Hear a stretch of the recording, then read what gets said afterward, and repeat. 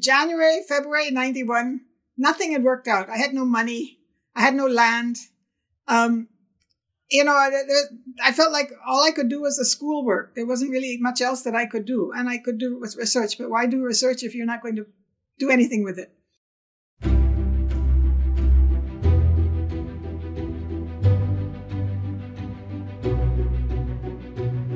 Welcome to Indian Artpreneur. I am your host Shwet Nag.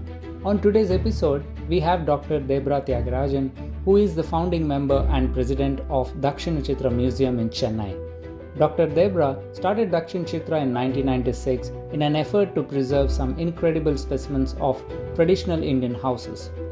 Today, it is a well-known heritage center that acts to preserve and create interest in various facets of Indian culture such as art and architectural heritage, craft, music, and dance. So let's talk to Dr. Deboarh Thiagarajan. Could you tell us about your childhood and education background? Well, I'm from the U.S. I was born outside of Philadelphia, and from age 13 onwards, we returned to Philadelphia. But in between, we moved quite a bit, and I spent 2 years in Canada, which brought me in contact with multicultural and bilingual country. And I think that got me started. And I went to a women's college and majored in German literature and minored in French. I spent over 3 years in Europe at German universities and French universities. And then I worked at the ILO in Geneva, Switzerland, editing reports that were coming out of India and Pakistan. And that was the first time I'd really, confronted India as a country before I'd not even thought about it. And after that, I went back and did a master's degree in international development education in the U.S. and met my husband, who was also a fellow student. He was from Madurai, India. And you asked me why I moved to India. That's very much why I moved to India. At that time, he was an assistant professor at the University of Rochester in organizational psychology. And I further studied anthropology there. And then we moved to India. Did getting married into a Chettiar family give you an advantage in any way, especially with arts? I think it really did. I should tell you, it was quite a shock to my poor in-laws. It took them 7 years to actually accept that they had an American daughter-in-law. But no, I found it was definitely an advantage to be married into a very cohesive, conservative Indian family. Gave me a lot of insights into India and their understanding of the arts and culture. And of course, the Chettiar community itself has been very in the forefront of arts. Because they worked abroad, they had an understanding of the culture of their own country. I think that happens when you go out and you come back. And so they patronized all the crafts. And that was used on their houses, and they renovated many temples. So they really gave a fillip to craftspeople who were languishing because there was no patronage beside the Chettiars at that time. So I think it gave me an insight into what you can do with craft and how you can use it architecturally in so many different ways. And the Chettiar community is quite a fascinating community anyway. You start Madras Craft Foundation in 1984. What was the motivation behind this? I've always been interested in museums. When I was in Paris, I spent about 6 months in Paris. I was in the Louvre at least twice a week. Back then, there weren't many crowds. And, wherever I go, I've always gone to museums. So it's always been a love. So when I think of art, I think of museums, basically. And, I did take art courses also in college. But, I think the inspiration for the museum came from my field work. Because I worked for over 3 years in villages in the western part of Tamil Nadu. I worked as an anthropologist in the Tamil Nadu Nutrition Project. So I was in villages 6 days a week. And there, I saw the architecture, the folk performing arts, the festivals, the crafts, and it was a lot of weaving, of handloom weaving in that area. And so I could also see that they really felt that there was no future for what they were doing, particularly the craftspeople and the weavers. And I think coming from outside, you can see that the tempo of change much more easily than someone who is always, it just assumes it's always going to be there. And so I really felt that somebody should do something to preserve the culture. And I have to say that it was my rural experience that made me love India. I mean, I fell in love with India then, and very humbled by the tremendous generosity of villagers. And that struggle that women had. I was interviewing women. I wasn't interviewing men as much as women. But so that gave me the grounding on which to set up a museum, which really uses them, the craftspeople and the folk performing artists, as stakeholders, as well as the patis, the architects, the carpenters and architects. So that I would say was one of the major inspirations. The second one was that I was the convener of INTAC. INTAC is the Indian National Trust for Art and Cultural Heritage. And we were trying to get a law passed by the state government to preserve some of the heritage structures. And they would just laugh at us and say, well, there's only a handful of people who are interested in it, so why should we do it? We're a democracy. So I felt that if I put this everyday culture in an, sort of a higher position like a museum, that people would stand up and recognize it. And I think that's what's happened. I think there is much more appreciation than there would be. Not enough to get a law that has teeth, but perhaps that will come in the future. So basically, we wanted people to understand and appreciate the aesthetics that they have. It's been a long journey. It's now 2021, but it's been a glorious journey, I must say.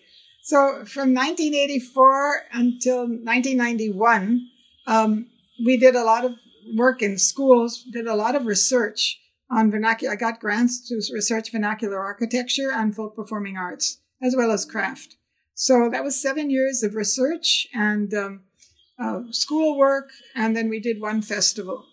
So that was a good basis for us to, start the museum afterwards. So, how did you choose this name, DakshinaChitra?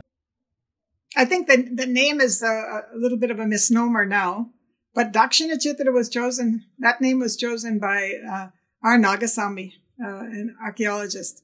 But no, I didn't know that I was going to set up a museum. Let's say that it wasn't, the Madras Craft Foundation was set up with one of its goals to set up a museum. And I guess that came about after I was talking to a friend who was an IAS officer. And she said, look, if you want to do anything with preservation, the first thing you have to do is start a society. So she helped me to form a society, got an accountant and set up the society, and then I brought people in. So once I had a structure, it was easier then.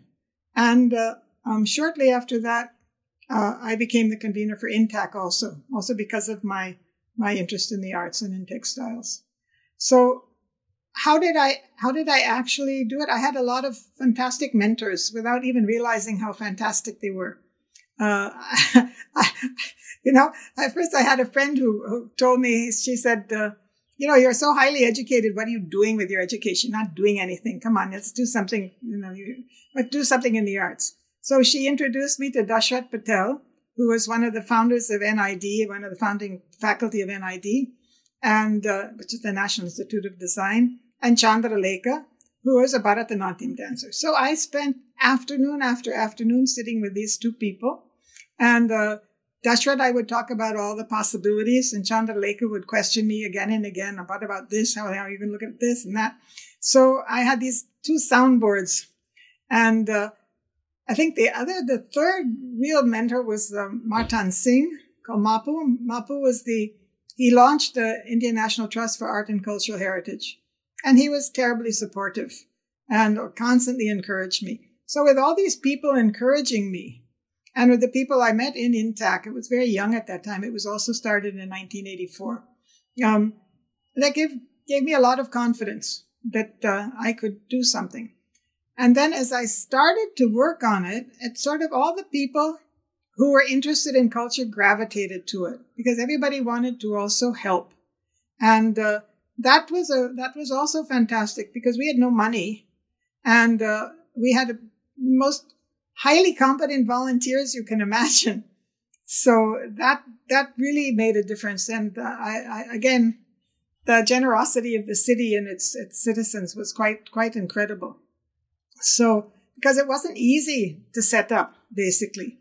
But the kind of volunteers I got, first of all, a chartered and cost accountant who retired.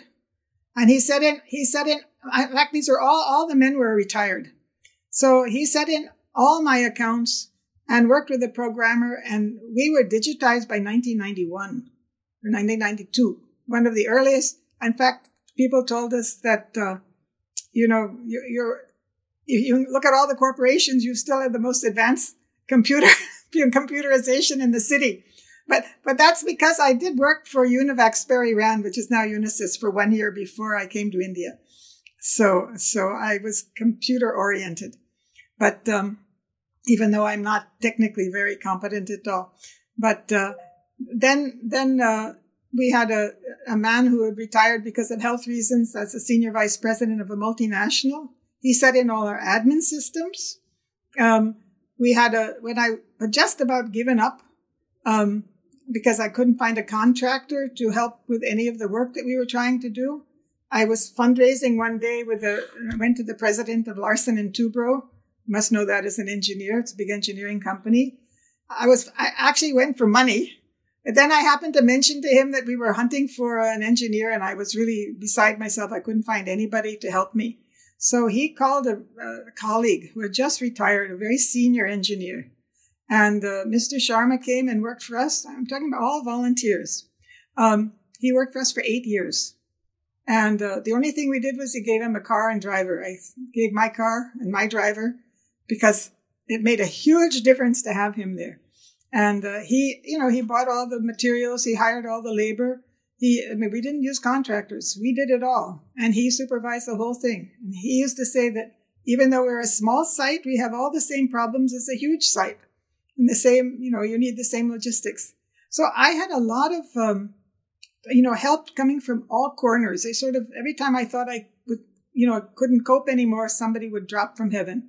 And we had also a group of 6 women volunteers. 3 of them have started their own institutions now. So they set up the craft shop, the canteen. They worked on the exhibitions. They worked on publicity. They worked on bringing in tourism. They did all the things which a nascent organization would need. And they were also wonderful. They're still our advisors. We're still all, associated with each other. It was a little difficult when we had full staff because once we opened, we had to hire people because no one's going to work 6 days a week as a volunteer from 9:30 to 6:30, and then so we worked on how to get that relationship going. And before 84 and 91, I had one woman called V.R. Devika. She was the only person who worked with me completely, and she was very much into education. And from about 91 onwards, once we got the land from the state government in 91. And then we could start. So most people joined after 91. Once we got land, we could get grants. So that's when we started to get money. Because before that, we had no money. We would get small grants to do research. But we didn't get any grants to do anything else. And we've not been funded by the state government. But once we had land, then we got our first grant for capital expenditure from the Development Commissioner of Handicrafts in New Delhi. And then we told them we would match it by corporate donations. And we doubled the corporate donations to the grants we got from Delhi. So that worked out well. The corporates were happy to give because they knew that for every rupee they gave, they would get another rupee from the government. So we leveraged it that way. In 1991, you almost decide to give up and something happens. Could you tell us what pushed you almost to give up? In January, February 91, nothing had worked out. I had no money. I had no land. I felt like all I could do was the schoolwork. There wasn't really much else that I could do. And I could do with research. But why do research if you're not going to do anything with it?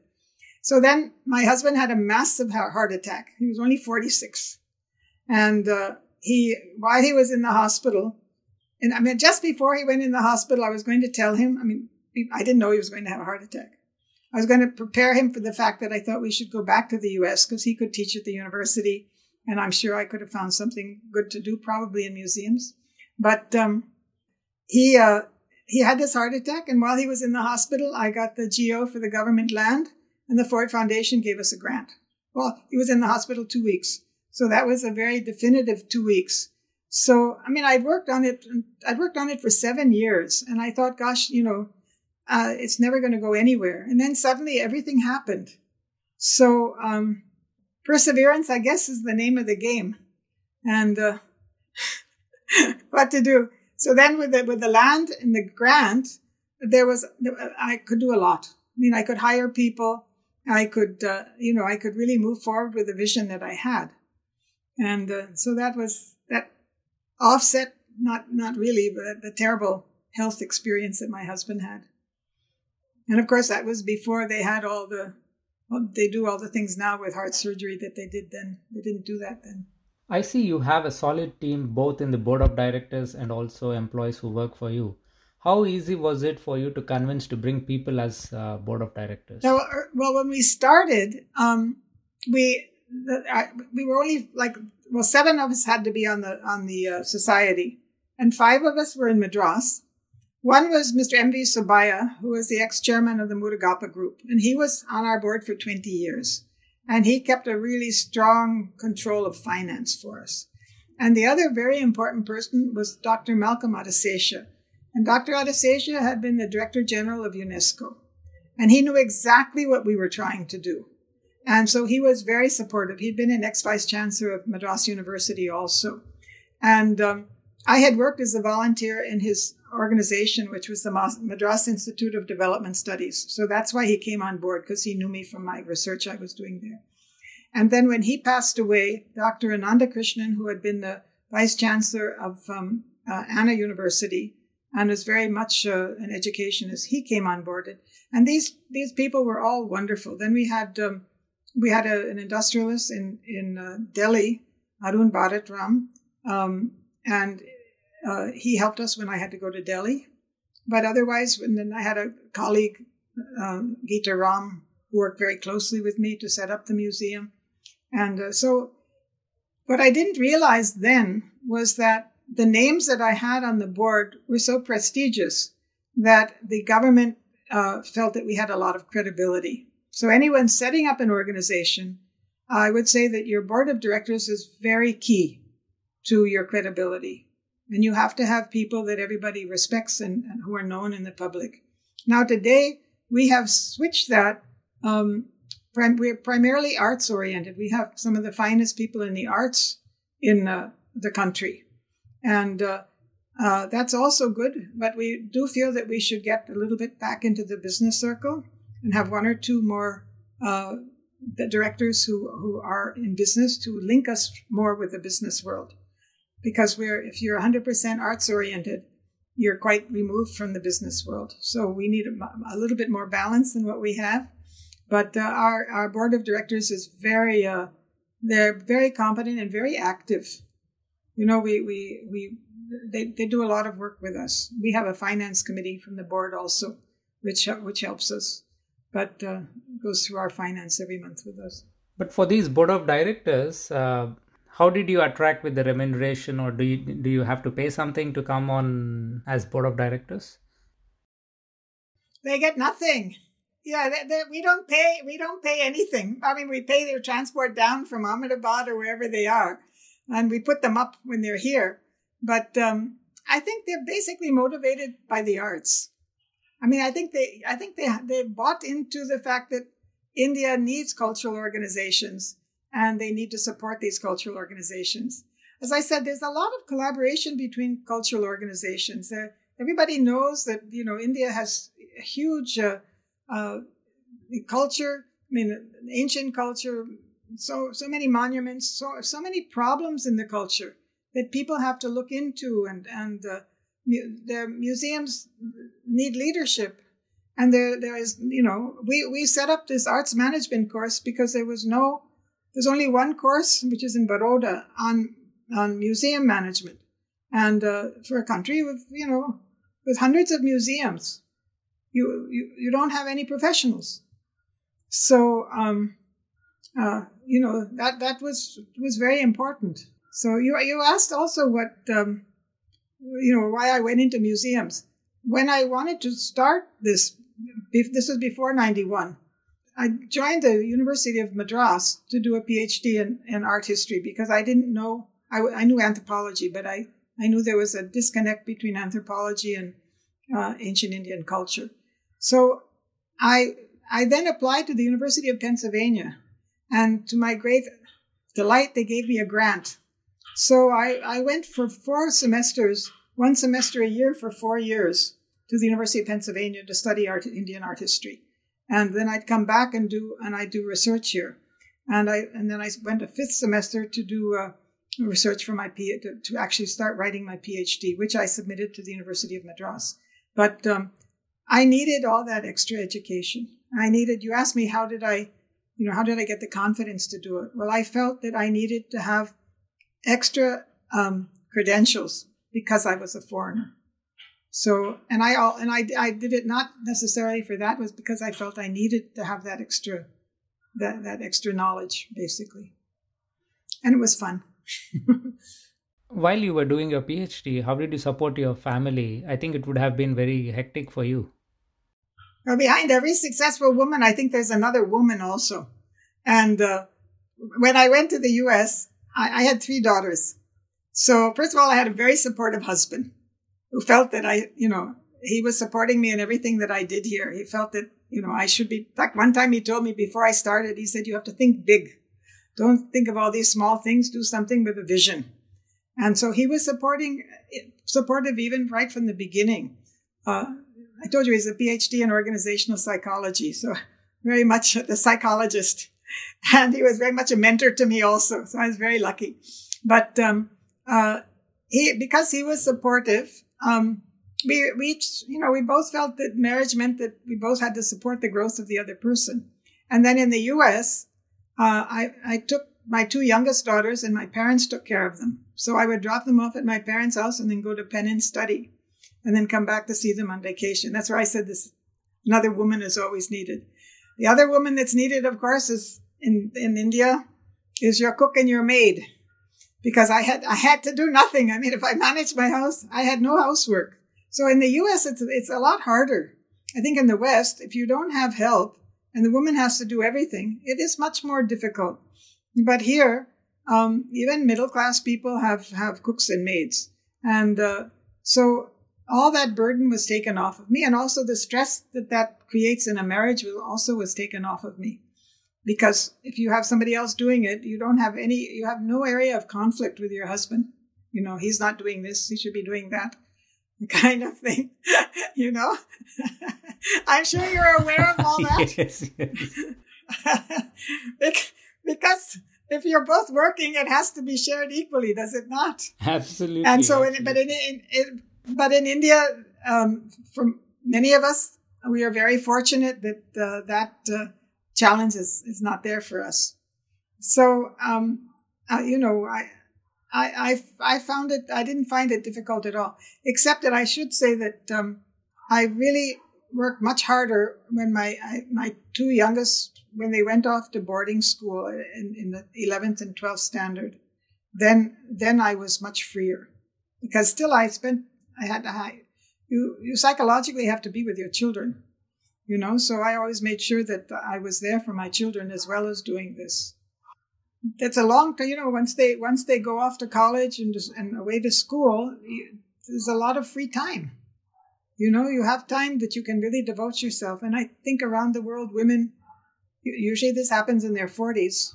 They become much more independent, much freer when they're in their 40s and their children are off to school, off to college. 2 architects, Laurie Baker and Benny Kuriakose, help realize DakshinaChitra's vision. Could you talk about the contribution of these architects? Yeah. Well, Laurie Baker, of course, was an expert in vernacular architecture And he created quite a revolution in architecture in Kerala in the 80s. And I went to him first to find out if he could give me a research assistant, as we were starting doing the research on vernacular architecture of Kerala. And so Benny Kuriakose was working with him. He was just fresh out of civil engineering. He was an engineer, actually, Benny is. And so he went with me over a 2-year period up and down all around Kerala, documenting the vernacular architecture. In fact, we had a grant like that, 2-year grant for each of the 4 southern states. And that's how we documented all the architecture. And after helping me, Benny got an intact fellowship to study conservation architecture in New York. And then he went on to work, I think it was called Costco, the Kerala architecture company, the government company. And then he started his own practice. He has been very instrumental in designing the public buildings for us and bringing in his teams to help us work. He works with us all the time, even today. And he's been a wonderful support to the museum. And as he will admit, that all his international attention that he got, and the national attention he got through the museum, because he's done a wonderful job. And Laurie Baker was absolutely an exceptional person. Once we got the land, I went to Baker and asked if he would design it. He also did it pro bono. I mean, none of these people asked for any money whatsoever. And he was quite an incredible person. He would sit on our site, and he could envision 360 degrees of that site. And he outlined the pathways. He looked at he put the map of India in his head and said, okay, Kerala's here, Tamil Nadu's here, Karnataka's here, and Andhra's here. And that's how we've laid out the states. And then he separated the public buildings from the historical buildings and looked at how the movement of people should be. And we followed that, I would say, 75%. And that was an extraordinary help. And he is quite amazing. The only thing in the beginning when we started, he thought anybody could be an architect. And since I couldn't get a contractor, his one goal was to make an architect out of me and a contractor. And so, so I spent a lot of time working away, moaning and groaning, thinking, no, this is not going to work. but he was really a lovely man. So both Benny and Laurie Baker contributed a huge amount. And when you couple that with my engineer, Mr. Sharma from Larson and Toubro, they really, physically did a lot to bring up the museum. But that's not such an easy thing. What's your style of leadership? Are you detail-oriented, or are you more delegate and control kind of person? I think that I feel that a good leader should have a vision, but she should be able to delegate. But at the same time, she should monitor. I give a lot of freedom. In fact, I was interviewing someone the other day, and they say, "But you give much too much freedom to your staff." I'm thinking, if I don't give freedom, how will they create? So I do give freedom, but we they have targets. They have to have many of them have to give a monthly report to see what they've done. It depends, and what we do is we have each department gives their own budget in January, February each year for the whole year. We budget for one whole year, and every department has to give their budget of what they think their income and their expenditure will be. And some departments like the library or the conservation, they won't have much income. But so they set their parameters, and then it's their responsibility to reach those parameters, and then we work with that, I think I'm detailed with finance because I feel that finance is very key, and I think because I was strict with finance, we've managed to survive. Because we have to earn all our own money. We don't get any government grants. And what we have to fundraise, or we are basically self-sustaining from our earned income. But we still have to be much more creative in how we earn our income, because we'll have to give better salaries in the future. And we have to do better marketing. We have about 250,000 visitors now a year, but we have to bring that up to 350,000. We really need to get to a 350,000 level within 4 years or so. Now because of COVID, we have only local visitors, and so we have a little less than 50% of what we normally would have. And so I would say 55% of our visitors are out of the city and out of state. We had only about 6% are foreign. We've not been able to figure out why we're not getting more foreign visitors, but so we're about 94% Indian. And the fact that we have only local people, that we know that we only have 45% local visitors. So, what challenges did you expect back then as an entrepreneur? And did you end up facing those challenges that you predicted?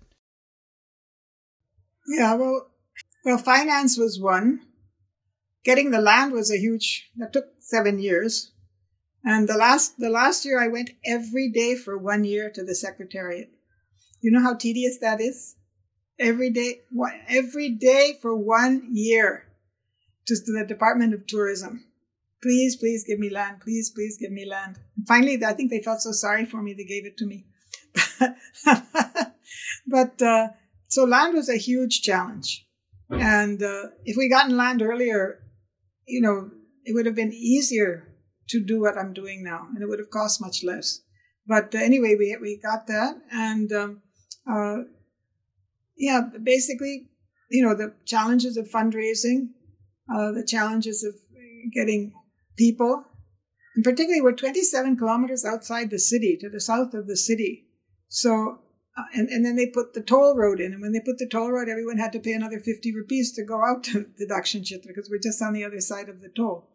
And so all these things were challenges. But now I think we've become a part of the city practically. And I think people feel that DakshinaChitra is, a lot of people still don't know it, but those who do know it feel that it's very much a part of the city. And it's where, when you have visitors from out of town, where do you take them? You bring them to DakshinaChitra. So we have a lot of repeat visitors because of that. And we do a lot of school work, school programs. So the school children go back and tell their parents that they want to come again. So the word of mouth is coming from children, because children love DakshinaChitra. And so they bring their parents back. So that's how we've sort of leaned a place in the heart of Madras. Could you tell us about the staff and how many people work at DakshinaChitra? We have a staff of 59 people, but about 35 of those would be from around the villages around DakshinaChitra, because we have gardeners and we have housekeepers. We need one housekeeper per house. We have 18 historical houses. And the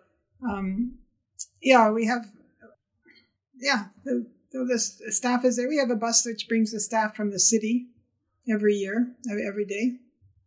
And that's what the staff we have. Do school children visit a lot to DakshinaChitra? We get about 50,000 students a year. About, I think, 7,000 or 8,000 come with their families, and the other 42,000 come with schools. One of the problems with school programs in India is that when a school wants to send their kids on an excursion, they don't send like 30 or 40 or 50. They send like 200. So then we have special workshops for smaller groups of students. But the problem is really that they send these students en masse, and so our big challenge is how do we have them learn from DakshinaChitra when they come. And so we are working with the teachers. Teachers also come and think they're on a holiday. So we try to make the teachers learn what they have to teach with the children.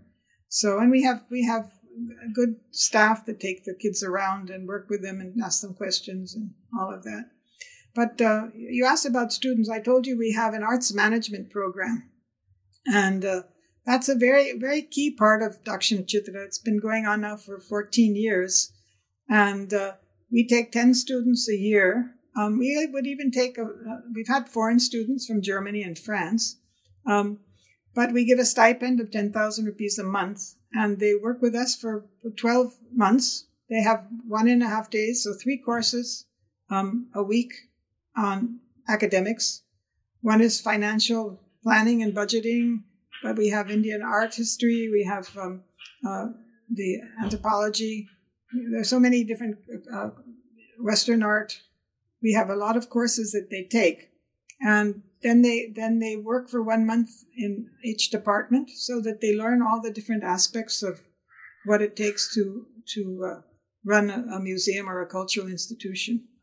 And it's a year when I think the students really find out what their interest is in arts. I know you've interviewed Shreya, so she was one of our arts management students. And like that, it helps to focus people on what they really want. And it's a very good course, and it's wonderful for us also because we hire from our arts management students too. And we also help them they've all done well in the different cultural areas. Could you tell us about the arts management course at DakshinaChitra? Do you have plans to conduct some of these courses online? Well, this year, of course, we did quite a few of the programs online. One of the problems we face is that, okay, we're good at putting stuff on Instagram and Facebook and things like that, but we're not great on, working out the technology and the how you really convey the content the best way possible. So how would I convey education programs? I suppose you could do education programming and programming, but I don't know, like it takes us 3 months to work out a festival, and how many meetings to work out that festival and all the details. So how would you do that online? I mean, you can talk about, timelines, and these are the steps you have to take and this and that. You can do a sort of the bare skeleton of how you do a festival, but to actually get down and hands-on do it, that's where the learning comes. See, we used to do this arts management course as a completely academic course, where for 6 days in a week they were doing academic studies, except for one project where they had to work as a team to bring up an exhibition. But I found that it's so easy for students just to sit and read books. But when you get them to go out and do things, when they have to go search in the town and explore and, answer this problem and go find out how do I do it, that's what they don't like to do. But that's what you have to do when you want to, if you want to succeed in a business or as an entrepreneur. You have to be able to explore, not just from your desk. So I guess now it's more and more easy to explore from your desk. But let's say if you have to take a arts management course, like a certification, and put it online, and people do it like a certification, online certification. Those kind of courses we do put those online. We did have, in fact, we had 2, this last year we had 6 academic courses online. And we'll do more this year also. Yeah, because that we can do easily. That we know how to do. So we can do all kinds of art courses online. That's not a problem. So we'll let you know. Okay. We'll let you know when we have the next round of courses. Probably won't be until September. Let's see, August, September. So. You took up this gigantic task of dismantling 18 traditional houses and moving them to DakshinaChitra Museum. What were the challenges you encountered? Logistics, skilled labor. If I'm correct, you were the first museum to do this in India? Yeah, there are 2 other museums that are doing this also, or have done it. One is in Manipal in Karnataka, and that is they have the architecture of Dakshina Kannada and Uttara Kannada. And there's one in the Museum of Man in Bhopal. It's a national museum, and they have because Bhopal, Madhya Pradesh has 50% of India's tribals, so it started out as a tribal museum with all the tribal habitats. It's quite well done, actually. So they're the only other two museums that are at all like ours, but we're the only one that does so many programs. See, our museum is the only one where we are constantly having festivals. We're even doing a transgender day in April to get people to understand that they have to accept and be sensitive to people who are different from themselves. So we do a village festival for villagers, which is free. We do Grandparents' Day. We've done language festivals. We have 9 festivals every year where we bring in the folk performing arts and the crafts and sometimes the cuisine, sometimes films to highlight the cultures of that state and basically the southern states. So we are the only one that's so active all the time. But to bring in the houses, the hardest part is finding the house, because we did this 8 years of architectural research, and we knew we wanted to have houses which were representative of house types that you'd find in 80 to 100 villages. So they're not unique types; they're actual architectural prototypes. But we only take houses which are going to be demolished, because we didn't want to destroy the fabric of a neighborhood. So how to find a house which is going to be demolished, which will suit us? We worked, if it's a wood-based house, basically we work with timber merchants. And look, my husband's from the Chettiar community, and we have a Chettinad house. Even then, it took me over 3 years, nearly 3.5 years, to find a Chettiar house. And when I found that house, I just again about given up. And then I was leaving Karaikudi, which is sort of the trading town in Chettinad, when I saw a Chettinad door outside the office. So I went in, and the guy there said, he held up this big key, and he said, I've been waiting 6 months for this key to this Chettinad house, and it must be for you. So I bought that house. And that man, Mr. Subramaniam, had, as a young man, worked with my husband's grandfather. And so I immediately had credibility. And so he found 3 houses for us. And what we normally do in all these houses is we have a lead stapati, which is the lead carpenter who actually organizes the houses for traditional building. And we bring in people from that area. So only the masons and the carpenters from that area know how to actually build their houses. They do it so differently. They don't use precise measurements. They don't need line drawings. They know exactly how their traditional houses have to be built. And they just take a string and they go ping, ping, ping with red oxide and take the measurements. So, and they measure from the top down, whereas architects measure from the bottom up. And it only works if you bring in people from the region.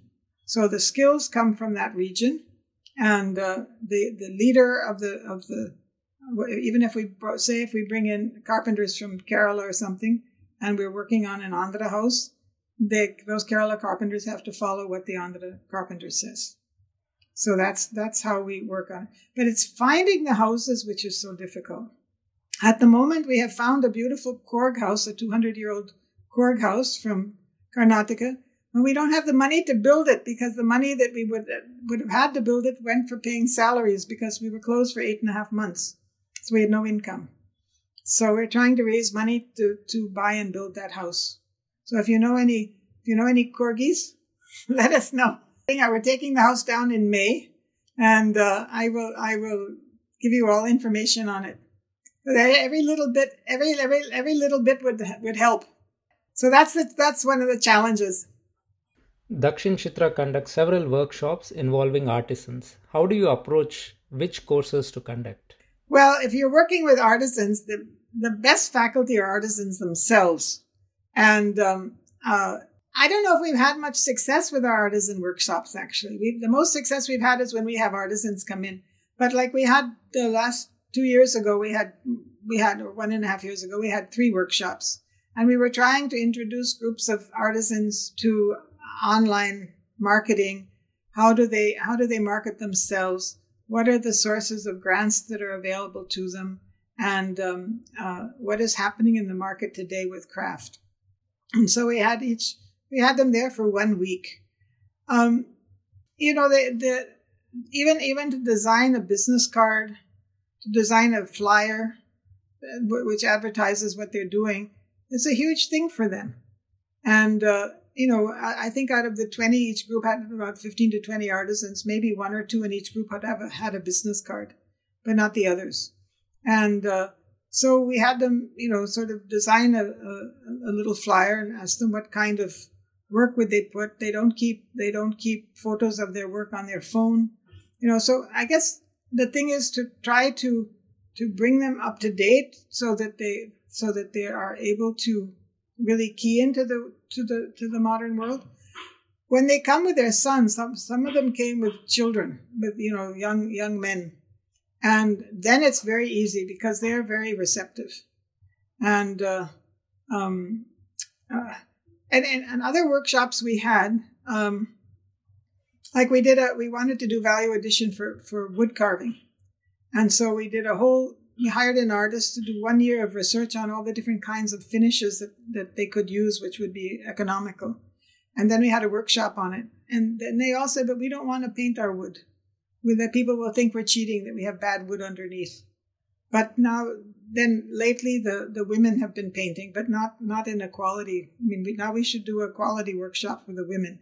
But if we want to do any value addition like glazing or something, the men aren't interested. The men are only interested in doing what they've been doing.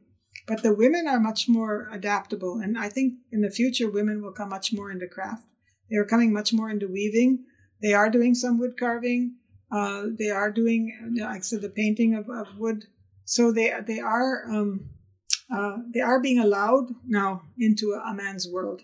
So I think that's a good, that's good progress. But I think it's slow. It'll take time. But we use the artisans themselves as resource people, even for workshops with adults and with children on their craft, on learning craft, on learning painting. So, but I think if you really want to succeed with workshops with artisans, it has to be a long-range project. You can't just have them for a week. You have to have them like over a 6-month period, maybe 2 weeks, like some of the more successful organizations. 2 weeks and then a break of a month, and then another 2 weeks and a break of a month, and then another 2 weeks and a break of a month, like that. We haven't ventured into that. We don't have the economics to do that, nor the staff to do that at the moment. It was very hard when we started because people didn't know what we were doing. But now, as I said, because of all the work we did with schools and all the children coming in, I think 250,000 people is a pretty good record for being so far out of the city. And we still have to improve our marketing and reach areas that don't know about DakshinaChitra. Like we had a particular festival in January, and I know just actually the one that Shreya helped organize.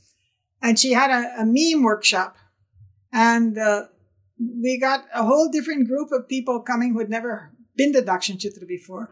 So if we do different types of programs, we work into different communities. And we're also trying to do much more collaboration and let organizations know that we are a platform for them also. If they have similar values, we're happy to have their programs at DakshinaChitra so that we really are a community-based museum. I think that's very important. So yes, I think we're very much a part of the city. And when the New York Times, they did this I think it was the New York Times, they did this whole article on the 50 most creative cities in the world, and Chennai was one of them. And one of the features that they mentioned was the DakshinaChitra Museum. So they recognize that it is why did it took root in Madras. So it was easy to take root in Madras. Because it is a cultural city. Looking back, did you achieve what you set to achieve in the 80s? I think so. I think I achieved much more than I even thought I would achieve. I mean, when you start something, you really don't know what's going to happen with it. You don't know how it's going to turn out. And I'm very pleased. I'm very pleased how Madras has accepted the museum. And as I said, so many people have helped to make it come up. And I think that's been wonderful. What's the legacy you're leaving, and how important is legacy for an organization? I think the legacy is also the philosophy of the organization. I think the openness to all types of the cultures in the South, and to look, more deeply at craftspeople and folk performing artists and contemporary arts also. What is happening in the city and in India today culturally? What are young people interested in?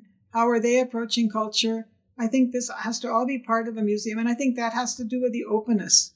There are a lot of people who think if they have knowledge, they have to hide it, they have to keep it to themselves. But our philosophy is the more you share, the more you get. So I would say that legacy is an open legacy, and hopefully it will, it'll grow and grow to better heights. So my last question, Deboarh. Who do you think would be right in leading DakshinaChitra after your tenure?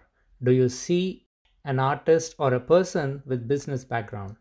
Well, in the U.S. now, because museums are fraught with large, they have large economic challenges. Before they used to take just the person who was a PhD in the arts and had a track record in the arts, but now they want an MBA. And a museum is like any other business. The only difference is that we have a mission and we have to work for the public good, and that has to be the primary direction of the museum. But other than that, we have to make money, we have to be self-sustaining, we have to pay salaries, we have to do our operations, and we have to have many, many programs for the public. Because we are given a tax exemption from the government, so we have to live up to that responsibility. So when I look at DakshinaChitra, the operations and the HR and the admin, that's one big part of DakshinaChitra. All the programs and the cultural work, the museum collections, the library, archives, conservation, education, that's another aspect. And then you have the finance and the marketing. And without the finance and marketing, the other things can't move.